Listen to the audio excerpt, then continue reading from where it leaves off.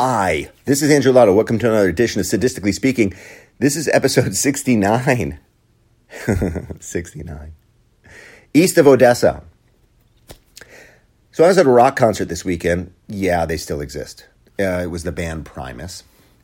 Anyway, at the encore for the band, there was a video sign that came up in blue and yellow, and it urged people to donate support for Ukraine, and in particular, to support Zelensky, or as he was referred to in the video, the man with the iron balls. This resulted in a huge cheer from the crowd. The cheer was actually larger than for any song that the band played, despite the fact that we all spent decent money to see this band. I showed my dismay at this warmongering display and did a couple fingers to the crowd, and I looked around to see if there were any other people disturbed by this invasion into our rock and roll fantasy world. Nope. It appeared that everyone else was united in their bloodlust for a war in a country that none of them have ever visited. And we were also united in the fact that we all felt a buzz from the immense amount of cannabis being smoked around us. I was just happy that no one in the crowd was wearing like a Bolshoi ballet t-shirt or a t-shirt of one of the greatest World Wrestling Federation wrestlers of all time, Nikolai Volkov. I think there might have been a lynching. By the way, Nikolai Volkov, who used to fight with the Iron Sheik, is actually from Croatia and not Moscow, as he claims, so leave him alone. Or don't, because he's dead, so it doesn't matter. Here's the thing. America's a very polarized country on nearly every single issue, except two. First, we all agree Amber Heard is a bitch. Second, we need to do something, whatever we can, whatever it is, to ensure that Ukraine kicks Russia's ass. I'm actually expecting to see videos of the Proud Boys and Antifa joining hands to sing the Ukrainian national anthem together. By the way, the Ukrainian national anthem, in case you're unaware, the title is "The Glory and Freedom of Ukraine Has Not Yet Perished." Well, not yet. That's not a very promising anthem. That would be like if our national anthem included, "Gave proof through the night that our flag was still there for now." Anyway, let's go Zelensky. Zelensky. What do you spell it with? One I, two, or one Y, two Ys, however you want to spell it, fuck it, let's just go. Let's send more weapons and sit back and watch the show. What the actual fuck are you people thinking? Anything? I don't know if I've ever seen more hypocrisy in this country than the current love fest for providing more fire in the war in Ukraine. Name your top 10 favorite movies. Just think them through. Don't tell me Princess Bride is one of them, but just think through your top 10 movies. Do any of them include a theme about how war is awful, insane, useless, disgusting? Apocalypse Now, Platoon, East of Eden, Forrest Gump, Forbidden Games, Deer Hunter, Dr. Strangelove. It's amazing how much we're into movies that tell us how bad war is and how excited we are when one shows up. Biden just proposed $33 billion for Ukraine, the majority of which will go to military support. Congress then said, "No, we love Ukraine even more than you do. We'll show you. Let's make it $40 billion. $40 billion.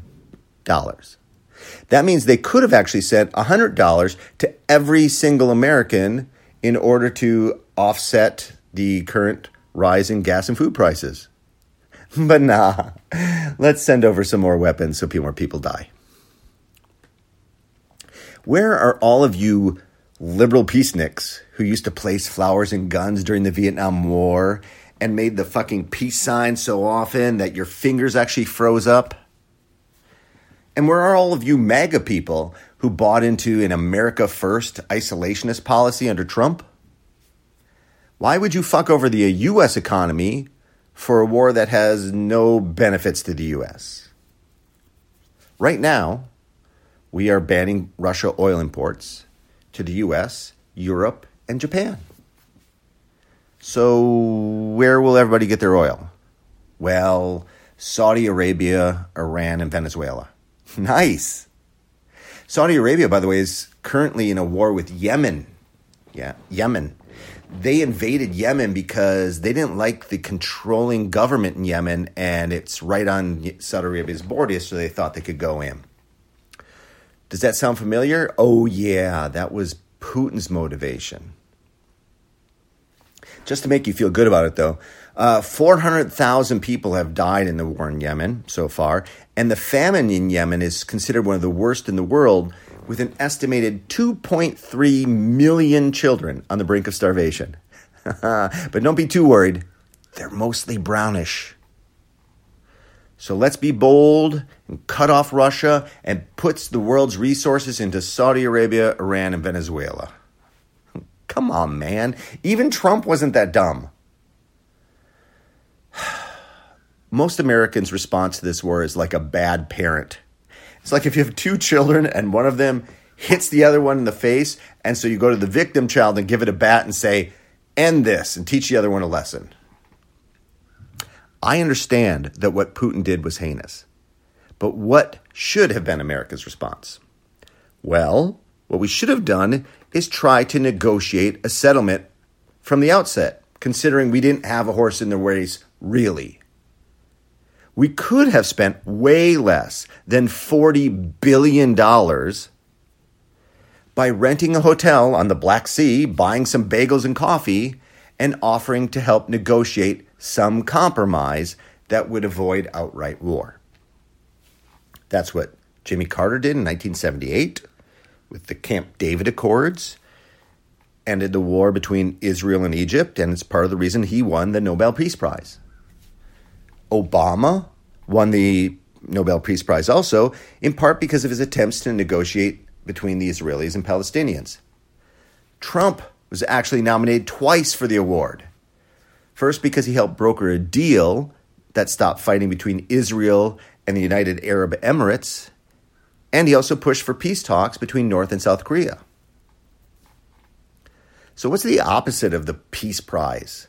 Because whatever that is, I think it goes to Biden and Boris Johnson of the UK. Because instead of trying to end this war through negotiation, they've actively pushed in the opposite direction. Little Napoleon Zelensky has actually suggested that he was ready to negotiate several times, but he's not received any support from the West. In fact, Boris Johnson made public remarks about the futility of negotiations, and he compared the Ukraine war to the war in Britain versus the Nazis. And we all know that the whole story about World War II is you don't negotiate with the Nazis. So Zelensky only gets accolades for pushing the war forward and showing up wearing military fatigues. He's like a geek kid in school who gets attention from girls because he wore some cool pants, and so he wears them for the next 10 days. Zelensky plays right into this. This is not a guy who has iron balls. He's pathetic and he's searching for his accolades. And we're happy to give them to him as long as he's willing to sacrifice his people and his military against the evil Putin. And meanwhile, Zelensky spends his time hanging with Nancy Pelosi, broadcasting to the Grammys. And this weekend, he got Bono and The Edge from U2 to come over to play an acoustic set in Kiev. Biden. Oh, that was a mistake. What a little Freudian slip. Biden, on the other hand, has called Putin a war criminal. He's also said that we can't allow Putin to continue to rule his country. The U.S. government has let it be known that we've provided information that has resulted in the death of at least 10 Russian generals.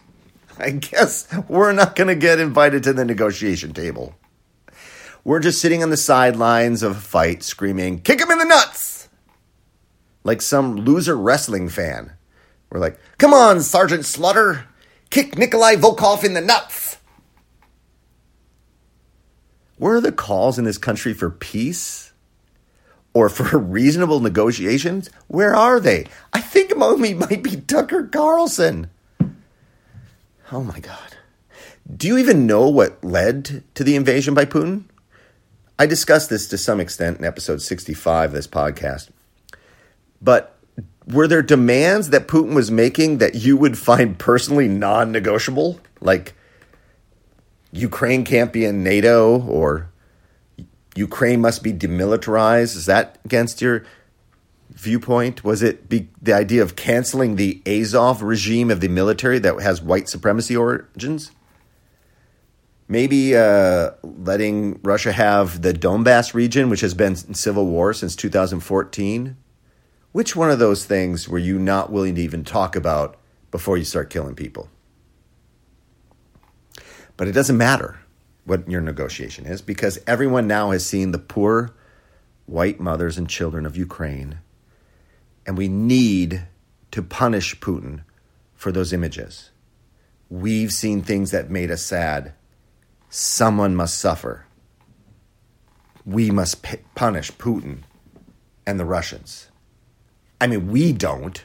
We're not going to do it. We just have to give the bat to Ukraine and hope they can pull it off without getting their ass kicked too much. The sad fact of all this is that this is exactly the right political move for Biden. I would even say it was genius if it wasn't so obvious. I don't know if you remember a movie from 1997 called Wag the Dog. It starred Dustin Hoffman and Robert De Niro and was pretty big at the time. The plot of the movie is that the U.S. fabricates a war with Albania in order to distract people from a current presidential sex scandal. It was actually a prophetic idea because people referred to it over and over again, the wag the dog theory, when Bill Clinton started a bombing campaign in Iraq during his impeachment hearings for Lewinsky, and when he subsequently got involved in bombing in the Yugoslavian war. Because, see, war is good for politics. Do you think it's not a godsend for Biden that he can push war into news each week when inflation is running high and questions of his mental faculties linger? Do you think? He just gave a talk on inflation, and half of it was about giving more money to Ukraine. War is good for politicians, cable news, and military equipment companies, which we used to call the military-industrial complex. Well, congratulations to all of you. And the cost is just a few tens of thousands of lives in a country far away. So, suburbanite, wear your blue and yellow fingernails and your shitty pins proudly. You're doing the best you can. You're cheering and showing support for killing somewhere else in the world. I mean, you're cheering for it now. Next week, when the Amber Heard and Johnny Depp case is back on TV, you can put this one back in the back burner. Pass the tequila. Out!